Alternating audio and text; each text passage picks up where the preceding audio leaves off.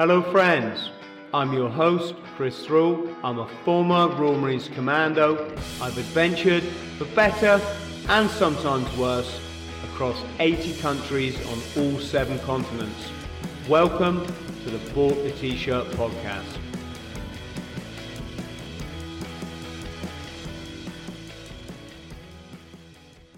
Daz Hardy, how are you, brother? I'm good, buddy. How are you? I'm absolutely firing, mate. I'm in utter awe, probably along with the rest of the world, at your latest world record. Yeah. Before we do that, Daz, can you just tell our friends, just give our friends at home your military background so they know who we're talking to today? Yeah, absolutely. So I spent 15 years in the British Army. I was a soldier and an officer. I was discharged medically in 2017, 4 years actually to date. And 4 years ago by a shoulder injury and also PTSD. Yes, you were in the thick of it, weren't you? Are you able to tell us a quick bit about was it the helicopter crash, wasn't it? Yeah, so 2006, May 2006, Lynx carrying friendly forces was shot down.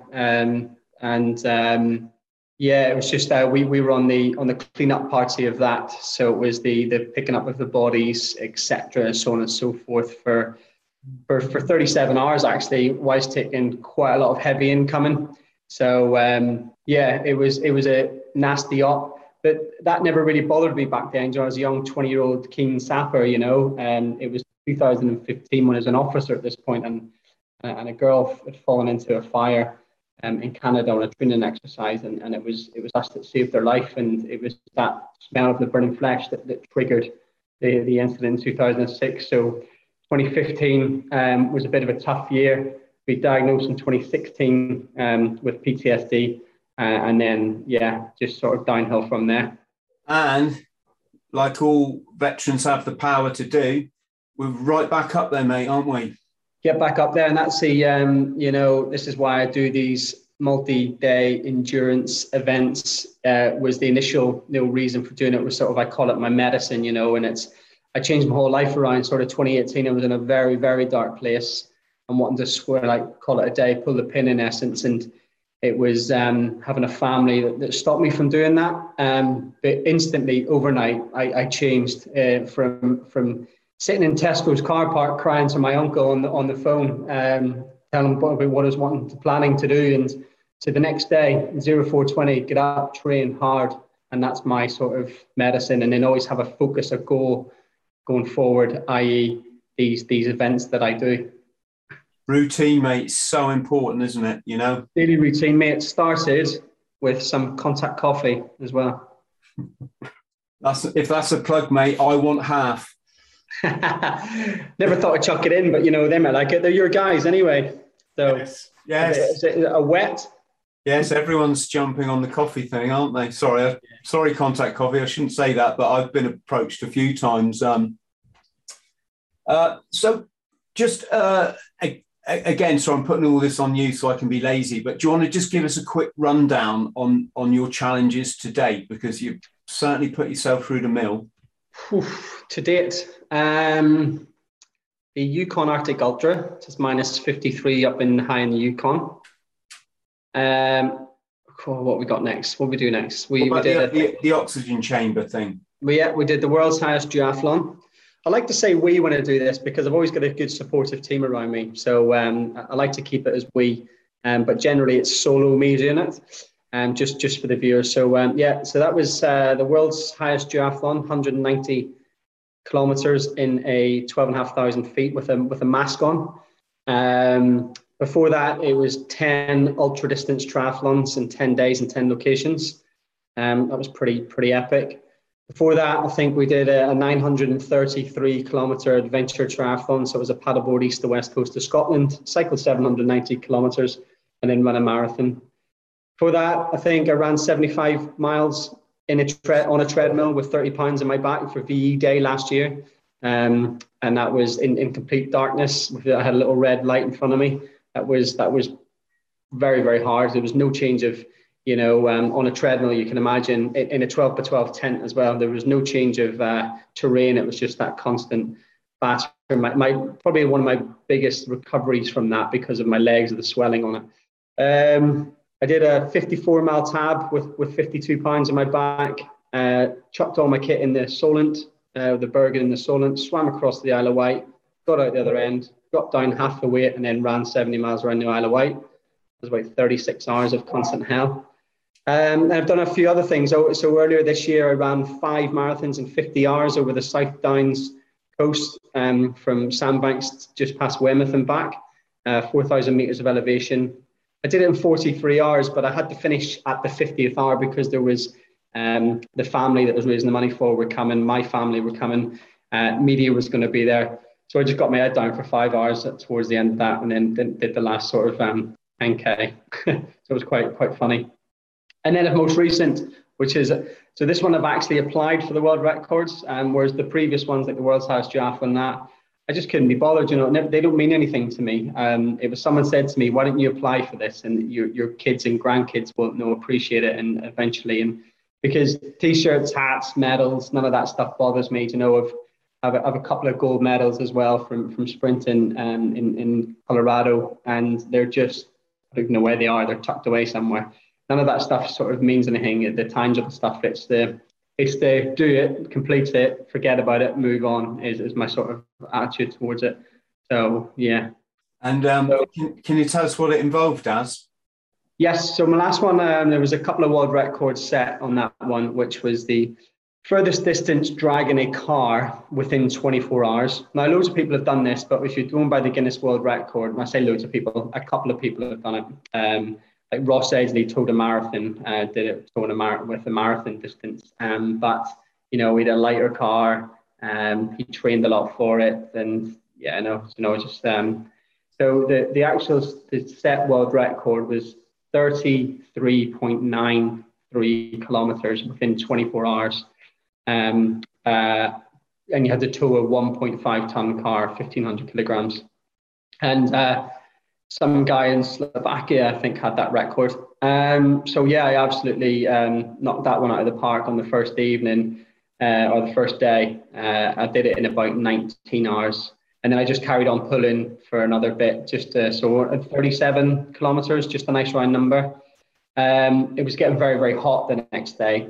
So I just decided then to have a little bit of a rest because I only had about 20 minutes kip in the first 24 hours. And then I carried on pulling for another 24 hours. And then bringing that up a total distance, which was the second record, the furthest vehicle ever pulled for 53 kilometers. Again, there's people out there that do things like, I know someone's towing a vehicle 100 kilometers, but it's 1K per day, over 100 days. Whereas, 47 hours, my final timing was, because I had to get in because we were going up flying afterwards at Blackbush Airport, so to work within that flight window. So 53 kilometers, and it's to date the hardest thing I have ever done in my life. Mate, you're certainly smashing it out of the park. Just imagine what you could achieve had you been in the Marines. I would have think how good it would have looked, mate. Well, I'm saying nothing. Yeah, no, exactly, mate. And this is it, and it's always a good bit of friendly banter. It's just I just think funny, quite a lot of the bootnecks have supported me in a lot of this stuff, but it's absolutely fantastic. I think I've fallen into that crowd of soldiers that I never wanted to fall in the crowd of, army wannabes, the type as I would have called them. But yeah, fallen in that crowd. But as a physical training instructor, we're all we're there together, all one. Yes, it is great. I've had multi-services, I think, support me on some of my challenges, and it's just wonderful. Some bootneck will turn up in a van out the middle of nowhere and then literally attach themselves to you for 2 days and do everything that you ask of them to a T with no argument. Yes. Yeah, yes, absolutely. It's good. It's good. It's but yeah, it was a rewarding event, I think, and it's just sets me up for the next and the next, and what can I do next is where my head's at. Normally when I'm suffering in these events, I'm thinking, how can I make this worse? What can I do next? You know, and that's my sort of push through. So I've got a couple of things up my sleeve, which will be good. Just waiting for a couple of sign-offs because I've got to go bigger, you know, bigger and better. And these things take more coordination, more planning.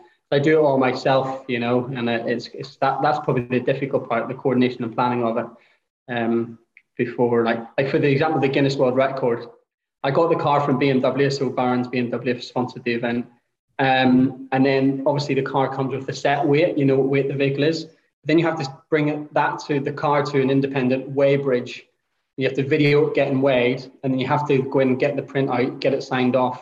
And then you have to find out when the weigh bridge was last calibrated, and so on and so forth. Similar when we did the surveying of the land to do it, you had to find out when everything was last calibrated. You had to video the survey being done. It's just a lot of admin for something I said I'm not really that fussed in, to be honest. Do you find that these things cost you, do you have to put your hand in your own pocket? Yeah, quite a bit actually, and something me and my wife always talk about. A bit of a, they do. When we go across the Isle of Wight, I generally pay for the support team to come across in the ferry, the fuel, so on and so forth. They do generally. I do have a really good guy brought on, so Ali from Resilient Nutrition, and he's extremely helpful, and he tends to now do a lot of, apart from taking the fuel of Resilient Nutrition, the long range fuel, the other bits and pieces of that we need, he's generally just a generous guy and will go out and pick it up and bring it in. So it's not having to. But yeah, generally it does cost me a couple of £100, which I rather it wouldn't.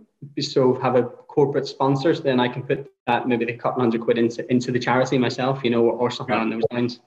I'll mention it because when I ran the length of the country, that if you took into account I obviously couldn't work for 36 days.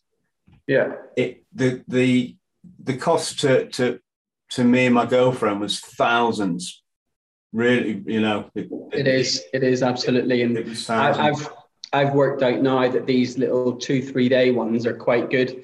Especially if it's on a Friday, my work are generally quite generous because I'm doing it for a charity. They'll give me the Friday off, and then I'm straight back into work on the Monday. Like, for example, that one started on Thursday at midday. I finished it Saturday midday. I stayed up that night to 2:30 in the morning at a black tie dinner. We saw the video evidence. Yeah, I know. I thought I was going to go proper man down, but something just kept me carrying on. So that was good. And then this week, to be honest, now I've been tired like most evenings. So and generally I get up at 4:20. I've knocked that back to 5 o'clock this week because it's still Monday morning, straight back into routine, getting up early and training. It's just that's my setup. That's my vitamin in the morning, ready for the day, Yeah, it's funny. 420 is the 420 is the code for stoners, isn't it? I heard that, actually before knowing it, but I'm just I'd say as Jocko Willink would say, up before the enemy, Yes. I always actually picked that time because he gets up at 04:32 every day, up before the enemy, and I thought we can't have the Americans beating us at this side of the pond, so I just went 4:20, I heard that he used to put it on his Instagram, like his photo of his quite a lot, generally, and I generally do that on my story, followed by a video of some sort of dance tune from the 90s banging out at about 4:45 in the morning on the way to the gym. Let's talk about the charity angle. Who are you raising? Yeah, so this year's been dedicated, and I'll continue to dedicate my time to this charity until the money's raised because we're on a timeline with this one. Is so HABC, which is foundation, and it's basically children with the world's rarest brain disease. And there's only a couple of kids in the UK that have it, a couple of hundred in the world. And unfortunately, because of it's so rare, there's zero funding in the UK. So it all has to be done, via fundraising. And that's when I got involved early in this year. To date now, I've raised, in the past sort of 12, 18 months, I've raised £57,000 for charity. But for this, and out of that 57, I've done 37 has gone to this one. So, and that's just been 2 events this year. So it's frustrating because I know there's money out there, and you just gotta find it somehow. And with like Instagram, you're constantly asking people. I don't want to keep asking people every day for it. I do find that a little bit cringing in myself, but I have to be a bit bold about it. As I put in my sort of last post, you may have seen it with me hugging Aggie over the line, the little girl, the 12-year-old Aggie. I'll recover, and I've got time, but she won't recover, and she doesn't have time, and that's just the harsh reality of it. So that's why I always ask people to sort of dig deep on it. And the condition sort of affects the white matter of the brain, the stuff that tells us to eat and sleep and walk and talk. And Aggie used to be able to do that, as the other kids, and they're all at different stages of this journey for them. And she now can't do any of that. She's completely wheelchair bound. She can't talk. She communicates literally with a thumb up, thumb down. But she's mentally there. She understands it like a normal 12-year-old girl. She knows what's happening, and that's the sort of one of the sad things about it now. So it's just what can I do? And this is where these crazy events come from now. It's what can I do that will make people think, holy shit, and raise an eyebrow. And get the media on board, and then they'll see the charity, and that's I'm using these events and putting myself through the mill as a platform to raise the awareness. Yeah, so let's just take a moment to say a massive thank you to everyone that sponsors both me and Daz. It's just a sad fact, not sad. It's an issue that we can't get around to literally thank you all. But I see all the names when they come up on the Just Giving or whatever, and I recognize so many of them. And it's so kind that you support us guys as well, because we've come through challenges, and we have to maintain our mental health. And the fact that you buy into us and support us is just, it's an equal thing to the fact that you're supporting, in this case, a young girl. Funny enough, Daz, we chatted about this on the phone, but I ran 100 miles of the coastal path last weekend to raise money for Christina Thomas, who's recovering from a brain tumor.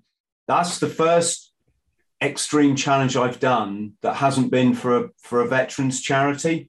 When I was running along, it was all hard. Yeah. but I did keep saying, this isn't about me. This is, this was about Christina. I don't know how much easier that made the challenge, but it certainly made it firm in my mind that I'm going to get this 100 miles in the bag. Exactly that, and on the 5 and 50 and this one, when I was struggling both times, I FaceTimed the mum to speak to Aggie and see her. And that was just all I needed. And it was just like someone had put my PTI vest on me and just felt the strength, and away I went, It was just, all right, let's go. It's one of those situations, and you realize you're saying there's me moaning. Yes, I'm dragging this big vehicle, heavy piece of metal behind me. But I like to see that, that's the burden these people live with every single day, dragging this weight around.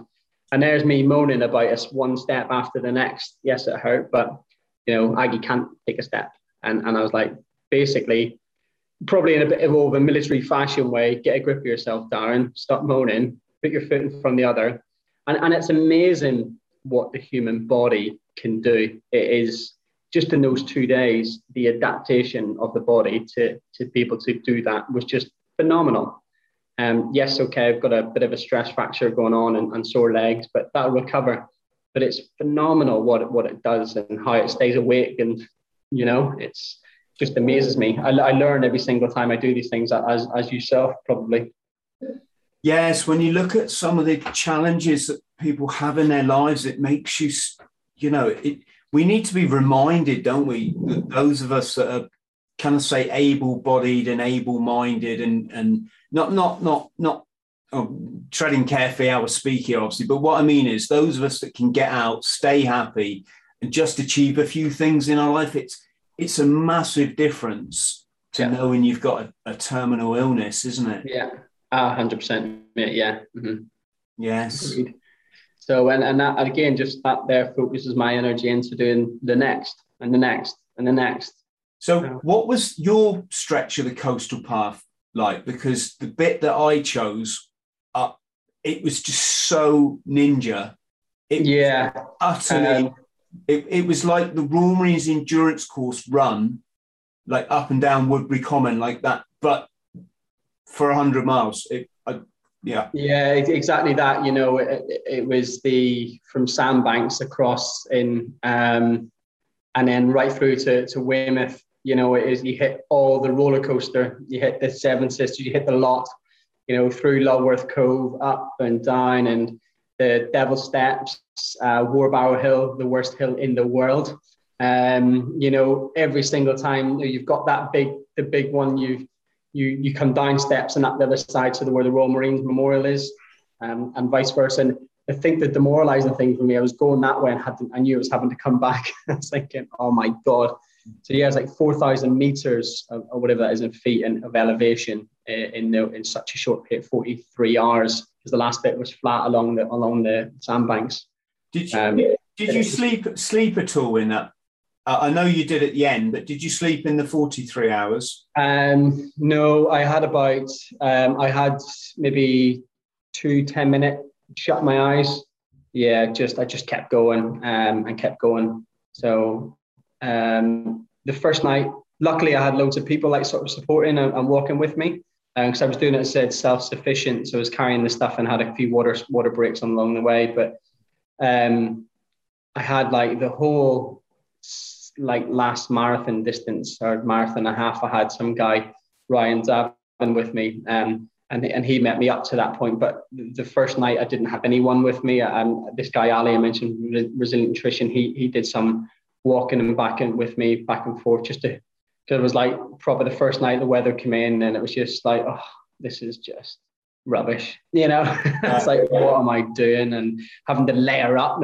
After putting so much intensity in my body heating up, I was still having waterproofs on, and I was just because my body was shutting down, so it was so cold, and I just no energy to heat myself up. I was layering up the first night, so it was mental. But yeah, ninja is a good descriptor. Daz, listen, I could talk all day about this. I'd love to talk more about kit and it sounds funny to people. For people listening, if you're not familiar with these kind of events, hypothermia for me is a real big problem. Yeah, I can be hot and running along fine.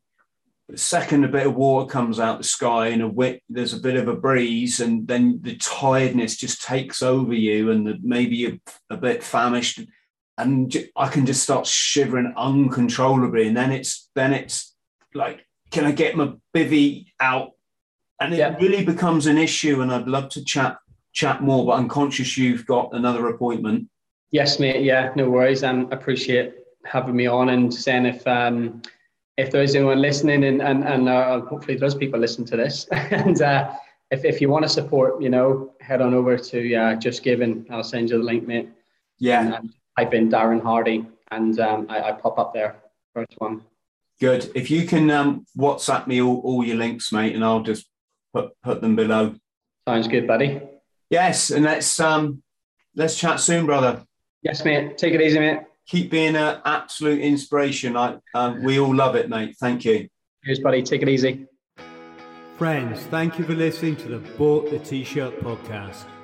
Please like, subscribe and share.